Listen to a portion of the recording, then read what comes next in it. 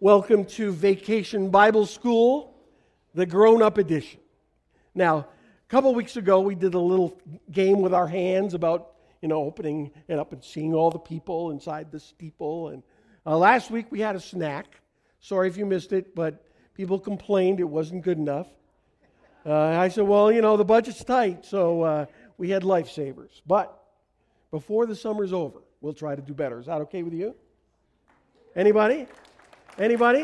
I may ask you to bring your own, but we'll work on it, okay? All right. So today, the element in the service that makes it Vacation Bible School is it's kind of interactive. And there are a couple of different places in the message and the rest of the service where we'll be all participating together. Is that okay, boys and girls? All right, we're going to do it anyway, so I hope it's okay. Today we are looking at the life of the prophet Isaiah, maybe the greatest of all of the Old Testament prophets.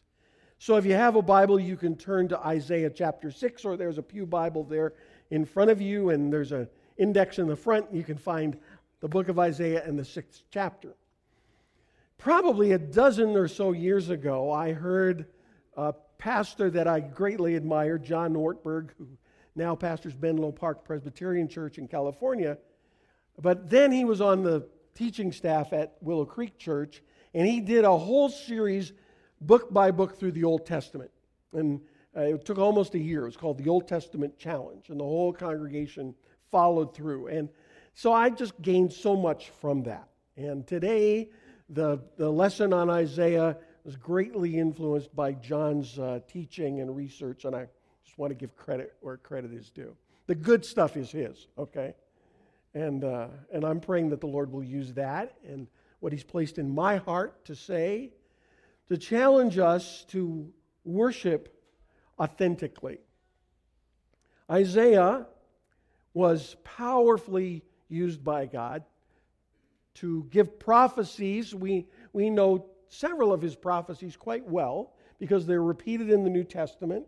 There's that first section from about chapter 6 through 9 that we often refer to in Advent leading up to Christmas. It talks about, for unto us a child is born, unto us a son is given. Then there's the other section, chapters 53 through 60, that talk about the suffering servant, and we read those and remind ourselves of them as we get closer to Easter. So what is it about Isaiah that made him so remarkable? I believe it's his calling. It's this encounter of worship with Almighty God that has been reflected in the songs we've already sung.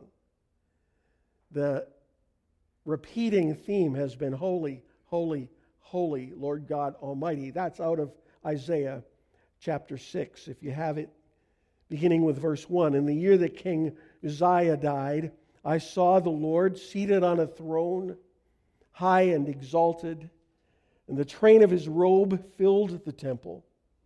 Above him were seraphs, each with 6 wings. With 2 wings they covered their faces, and with 2 they covered their feet, and with 2 they were flying. And they were calling out to one another, Holy, holy, holy is the Lord Almighty. The whole earth is full of His glory. And then we're going to go on and look at the second section as well. At the sound of their voices, the doorposts and thresholds shook, and the temple was filled with smoke. Woe to me, I cried, I am ruined, for I am a man of unclean lips, and I live among a people of unclean lips, and my eyes have seen the King, the Lord Almighty. Then one of the seraphs flew to me with a live coal in his hand, which he had taken with tongs from the altar. With it he touched my mouth and said, See, this has touched your lips. Your guilt is taken away, and your sin is atoned for. Then I heard the voice of the Lord saying, Whom shall I send, and who will go for us? And I said, Here am I, send me. We'll stop there. What an amazing passage. What a fantastic encounter with the living God. Certainly, something happened in this that changed Isaiah and made him a powerful instrument in the hands of a holy God. So, how does something like that happen? Well, I have a very simple question. Has anybody here ever participated in the activity commonly called channel surfing? You know how that works, right? Anybody ever do that? At length? I've heard it said that women often like to see what's on, and men like to see what else is on. That works at our house. That's the way it is at our house. What else is on? And so, why is it that we do that when it doesn't really pay off all that much? Does anybody ever channel surf all evening long and just feel excited when you're done? You know, go to work the next morning, man, I channel surfed for 3 hours and I'm a new man. You know, no, doesn't happen. We do it not because of what we get from it. We do it because it's easy. It doesn't cost us anything. It doesn't take any energy. I can remember when you used to have to get up to change the channel, right? Now, the little bit of energy it takes to push the button, I mean, really, that's kind of the least we could do. Now, the reason I reference that is because sometimes when we do what we call worship, we want to do the least costly, easiest thing we can do. So we just kind of come on Sunday and put it on remote, and we sing whatever we sing, and if we like it, that's great, and if we don't, that's not so great. And if the pastor, says something that connects with us, then that was good, and if he doesn't, then that was bad. And basically, we channel surf through Sunday morning. And unfortunately, a lot of us, if we're not careful, we channel surf through the rest of the week, in our personal time with God. We just kind of go through the motions. Worship that transforms is costly worship. It takes more than just passivity. It takes engagement. It is a deliberate choice. It is a deliberate choice that we make every day, and certainly every Sunday, to say, I'm going to lean in. I'm going to engage. I'm going to understand that whatever happens up here in the front is kind of like prompting for us, but the real deal is the character and nature of Almighty God. And He deserves our very best, our highest praise, our best worship. And that's what Isaiah experiences and is transformed by. Not just paint by numbers, go through the motions, but rather this encounter where he gives all that he is to all that he knows of God, and he comes into the presence of Almighty God. In the year that King Uzziah died, I saw the Lord high and lifted up. In the year that King Uzziah died, that's very important. Uzziah was one of the greatest kings of Judah. He came to the throne at the age of 16. He ruled for 52 years. Think of all the presidents there have been in America in the last 52 years. You have to go back to Kennedy to start, right? And you count one after another, after another, after another to our current president. In the kingdom of Judah, they had one in all that time. And he was a good king. He was a godly king. And he led them well, and they were secure, and they were prosperous. And then he died. And that's just like life, isn't it? We think we've got it going in the right direction, and then stuff happens. Trouble comes. Our health isn't what it once was, or our job isn't going the way we wanted, or friends aren't there when we need them, and Uzziah dies. And it's what we do then that really is the most telling. Because that's when we offer God what is commonly called the sacrifice of praise. Have you ever heard that? Anyone? The sacrifice of praise. Praise is not a sacrifice if your life is in, bed of roses, all right?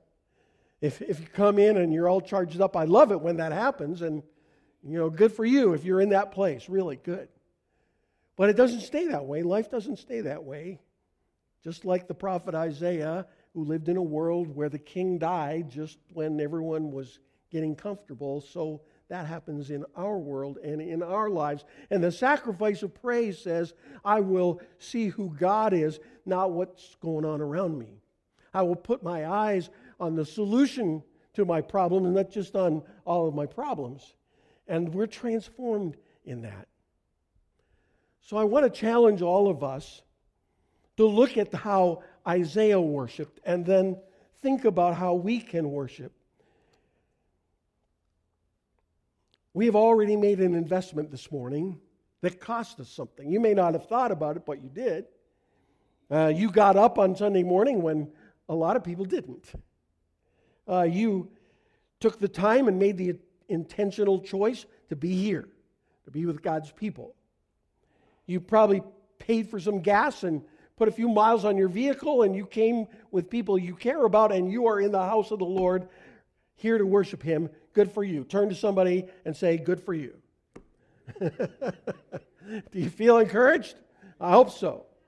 You made an investment. Now, here's the rest of it. Now we make an investment as we listen, as we pray, as we sing, as we worship. I can sit back and let it all just happen, or I can lean in and participate. I can give God the sacrifice of praise, the gift of concentrated, sustained attention on God alone. Not on my life, not on my problems, not even on the mechanics or the persons leading us in worship, but on the one we worship, the Lord who is holy, holy, holy, the Lord God Almighty. And when we put our focus on Him, we are changed, just like Isaiah was changed. God's glory is so great that these angels actually act out worship before Him. They have 6 wings, the Scripture says, and with 2 they cover their eyes. Why? And the Bible says we cannot see the full glory of God and live. He is so magnificent, so perfect and splendid and resplendent that to see Him would destroy us. So they cover their eyes, and with 2 they cover their feet. The feet in Scripture are a symbol of our humanness, our humanity, and there's a humility in covering their feet. And with 2 they fly and they cry to each other, holy, holy, holy. In the Hebrew language, there's really a very few ways, especially in written Hebrew, to emphasize something. Hebrew script is almost like one long run-on word. There's no punctuation. The way to emphasize something is to repeat it. So if something very important, the Hebrew culture repeats it twice. Have you ever heard, verily, verily, truly, truly, I say to you? Right? The words of Jesus. He's saying, listen up. This is important. I'm going to repeat it. Only one time in Scripture is an attribute of God repeated 3 times. It's here. Holy, holy, holy. I think there's 2 aspects to that. One is just the intended emphasis. There is no God like our God. He is perfect and other. That's the word, the Hebrew word kadesh. We think of holiness as moral perfection. That's our tradition. As a Free Methodist church, that's one of our emphases, is that we want to live a pure and holy life to honor a pure and holy God. But holiness, this word kadesh, is more than that. It's bigger than moral purity. It is otherness. It is awesomeness. We cannot comprehend. We are who we are, and God is astounding. He is Kadesh, holy, holy, holy. He takes our breath away. I was trying to think of a moment that could somehow illustrate what that's like. Some experience in this world that gives us just a hint of that. I remember the first time I ever went in to the big house in Ann Arbor when it was full of like 100,000 people, and I walked out through the tunnel with a friend. I'd never been there before, never been in a crowd that big, and it actually caught my breath. That and Go Blue. I know, that's I'm sorry, I didn't mean to, meddle. Well, yeah, I did, but anyway. There was that. That was a little one. Then there was the Grand Canyon. Anybody been to the Grand Canyon? You walk up to the edge of that, and it is amazing. And then there was Nancy and I and our kids sitting 5 miles from, I think it was then Cape Kennedy, now back to Cape Canaveral, 1 o'clock in the morning, February of 1995. I still remember it, when the shuttle launched and the sky lit up and everything shook and the clouds were on fire and it was breathtaking. And all the cars around us and all the people, everybody started honking their horn like we weren't going to make it go any faster. You know what I mean? But people were just like, whoa, I have never seen anything like that. Whoa. That's a tiny bit, right? That's a tiny bit of what this is like to say, holy, holy, holy. And of course, we know that there's this backstory to that. Holy Father, Holy Son, Holy Spirit, this hint of Trinitarian truth that's in this passage. And so for all these reasons, because God is amazing, God is beyond us, above us, and transforms us, we join with the song of the angels, and we sing it, and we say it. And my prayer is that we mean it from somewhere down deep inside. We lean into it. We choose to enter in to this glorious song, Holy, Holy, Holy, as the Lord God Almighty. Take my breath away, God. Heaven and earth are full of your glory. Everywhere I look, I see little hints of your glory. Glory be to thee, to you, O God, most high. Heaven and earth is full of your glory. It cannot contain your glory. You are the God that deserves my worship and my praise and my life in response back to you. And I say that because we're going to take some time and participate. And I want to invite you to give whatever for you today is costly worship. Don't just channel surf, okay? The worship team is coming back, and one of my favorite worship songs.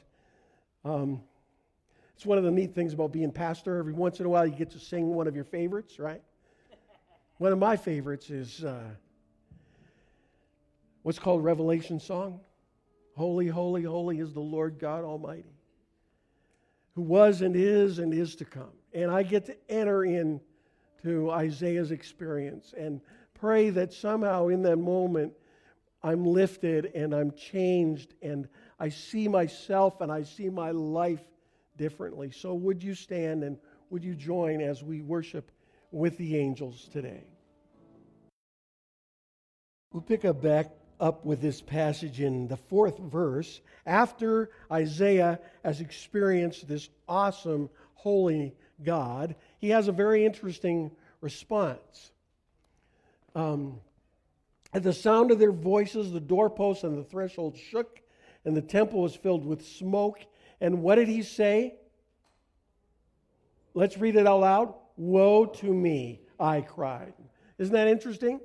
The prophets spoke woe as a statement of judgment on the nations who were against God. So it's woe, Chorazin, for instance, in a famous passage. Here, he's the only one who says woe to me. Why? Read it out loud.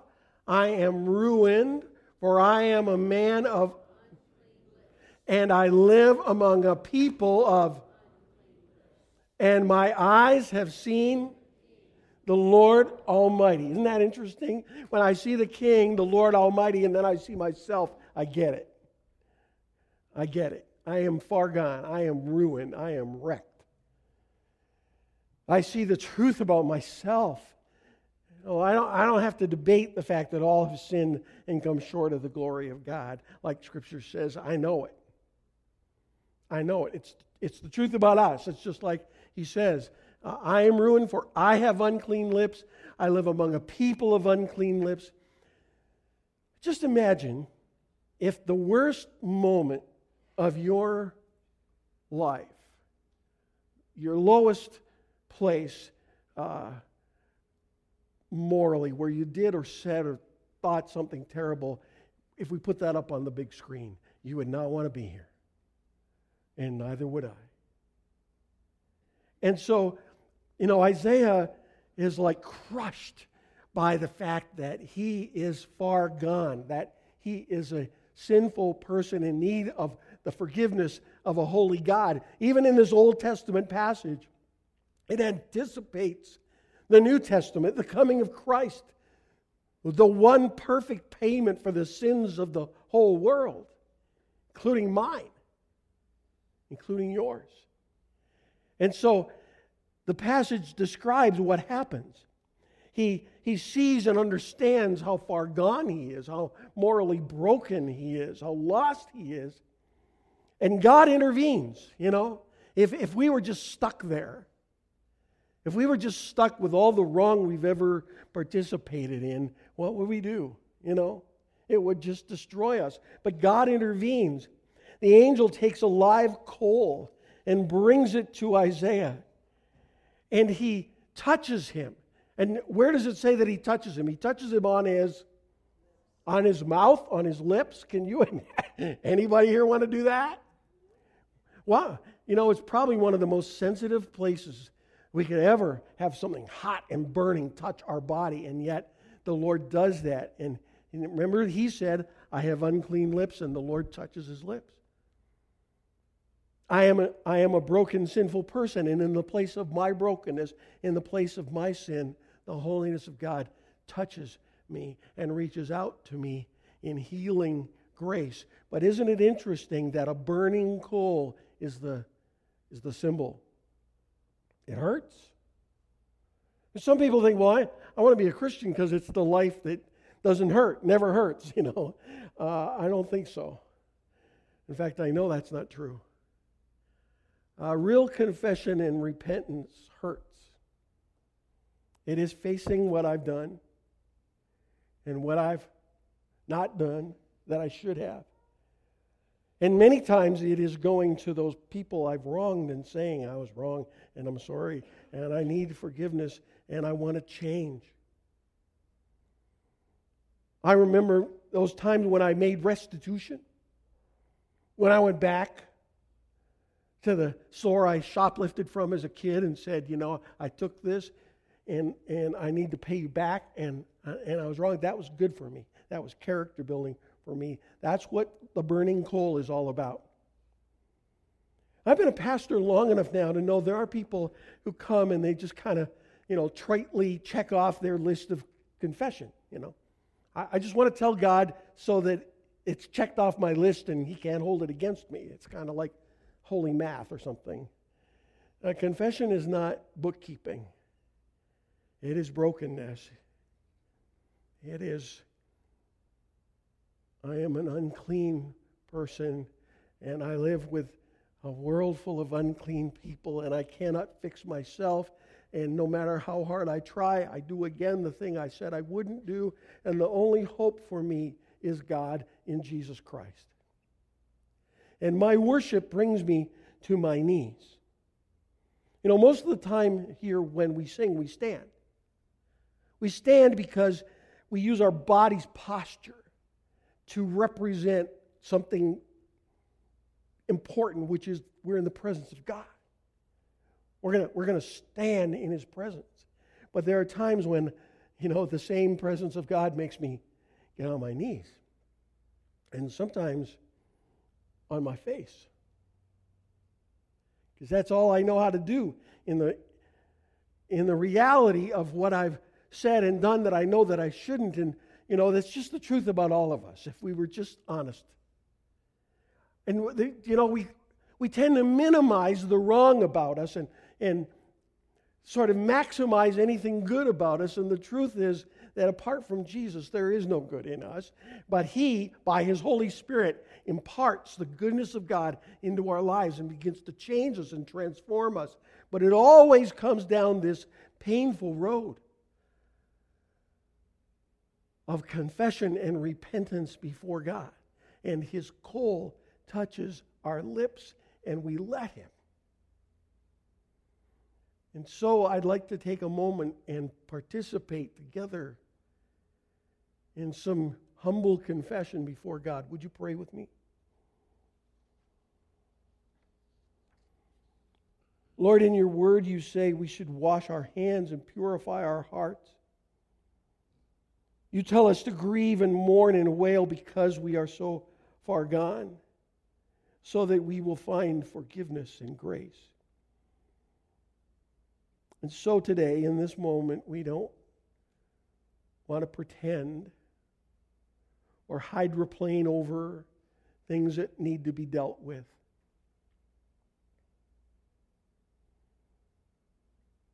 Search me, O God,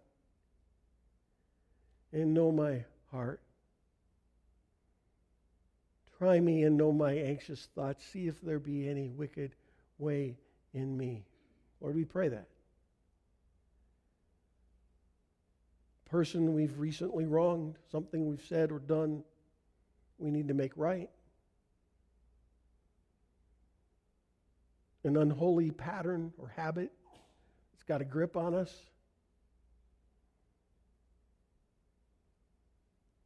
Forgive us.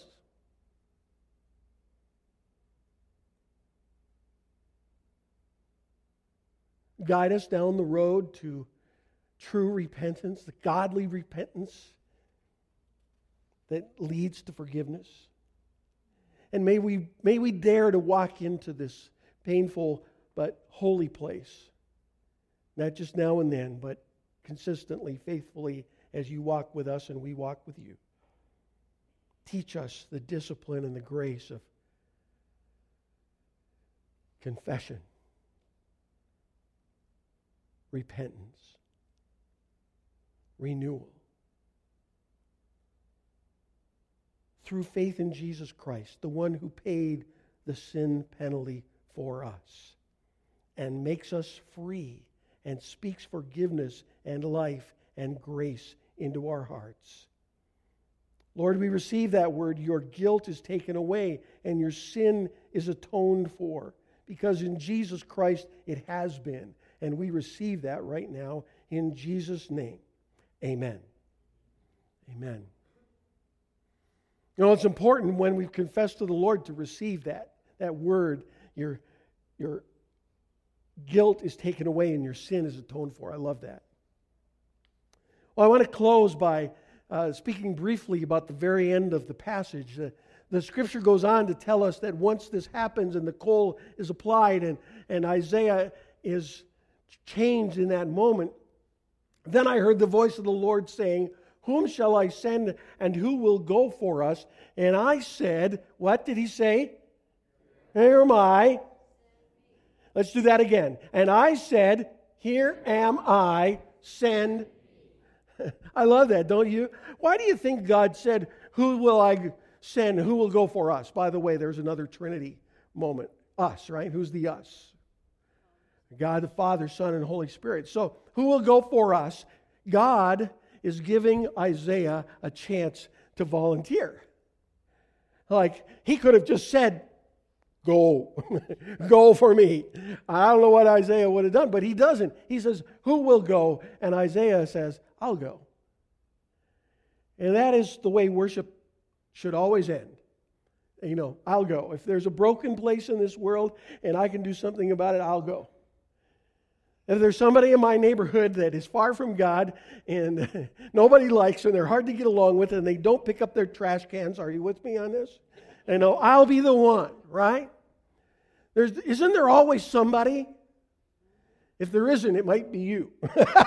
Just a thought. There's always somebody who's a bit of a challenge. And the Lord says, "Who will I send? And who will go for us? And I say, here am I, send me. And in a place on the outskirts of one of the most broken cities in America, where there's racial tension and strife and social and economic stress day after day, week after week, here we are. And I don't like it, right? And I'm not asking for it. I'd really rather avoid it if at all possible. But, then I hear that voice. Who will I send? And who will go for me? Who has a chance to be part of the solution instead of continuing to be part of the problem? That would be me. And we live in such a broken world. I was just reading from Acts chapter 8, which connects back into this passage from Isaiah, because in Isaiah's prophecy in chapter 56, Isaiah is told by God to go to the foreigners and to tell them that if they want to serve the Lord, they are welcome. And he says, and go to the eunuchs who say, I am nothing but a dry tree, right? Because they've been sexually mutilated. They don't have whole bodies anymore. He says, go to the eunuchs and say, you are welcome here. And then we read, this follower of Jesus named Philip is led by the Spirit on the road from Jerusalem to Gaza.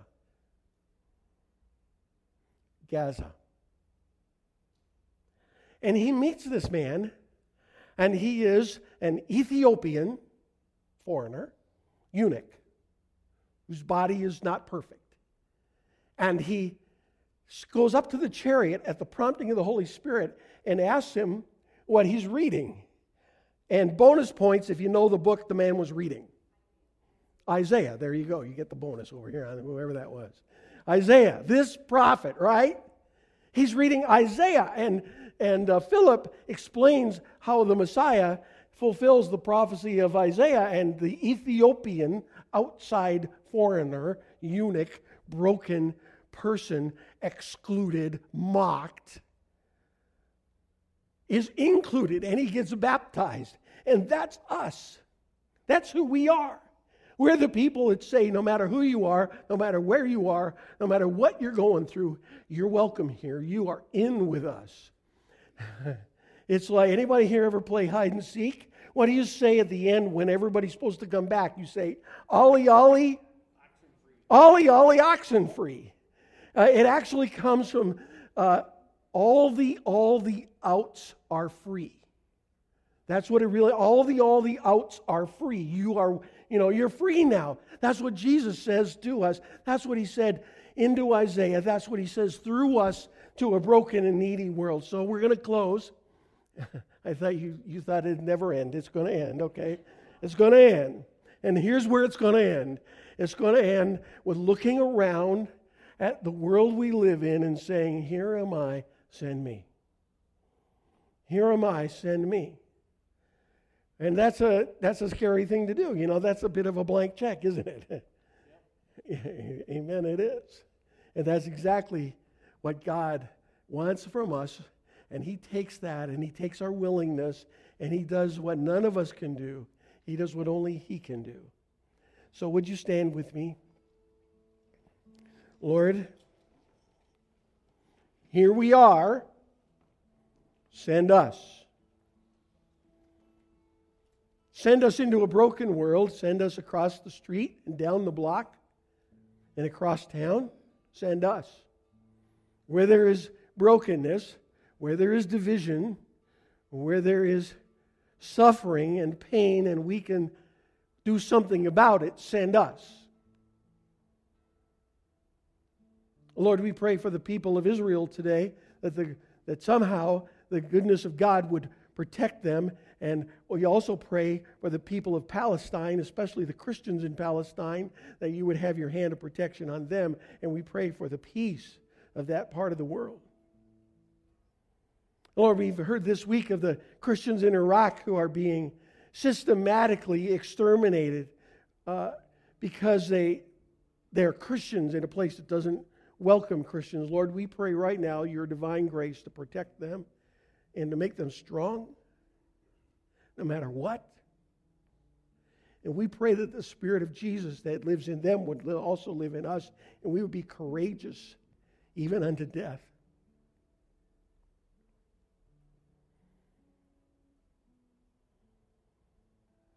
Lord, we think about Guinea and Sierra Leone, this place where Ebola has broken out. And we know there are believers there. I was thinking today about the churches that are meeting there. And they must be afraid to touch each other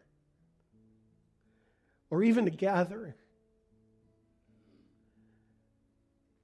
Lord, by the power of your Holy Spirit, would you bring healing and protection around them? And thank you for every courageous person who has gone there to be part of the solution. And now many are having to leave.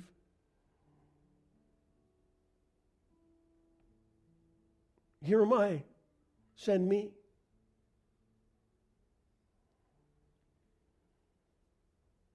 Some of us work in a place where it is hard to speak up for our faith. Or we go to a classroom or go to a school, or will be soon, where it's not very popular to follow Jesus. But people need you there. And in the real world, where we all live and work and play, somebody needs to go. And I pray that in all our singing and all our clapping and enjoying your love and your goodness, that there will be something shifts inside us that says, I will go. Here I am. In your name we pray. Amen.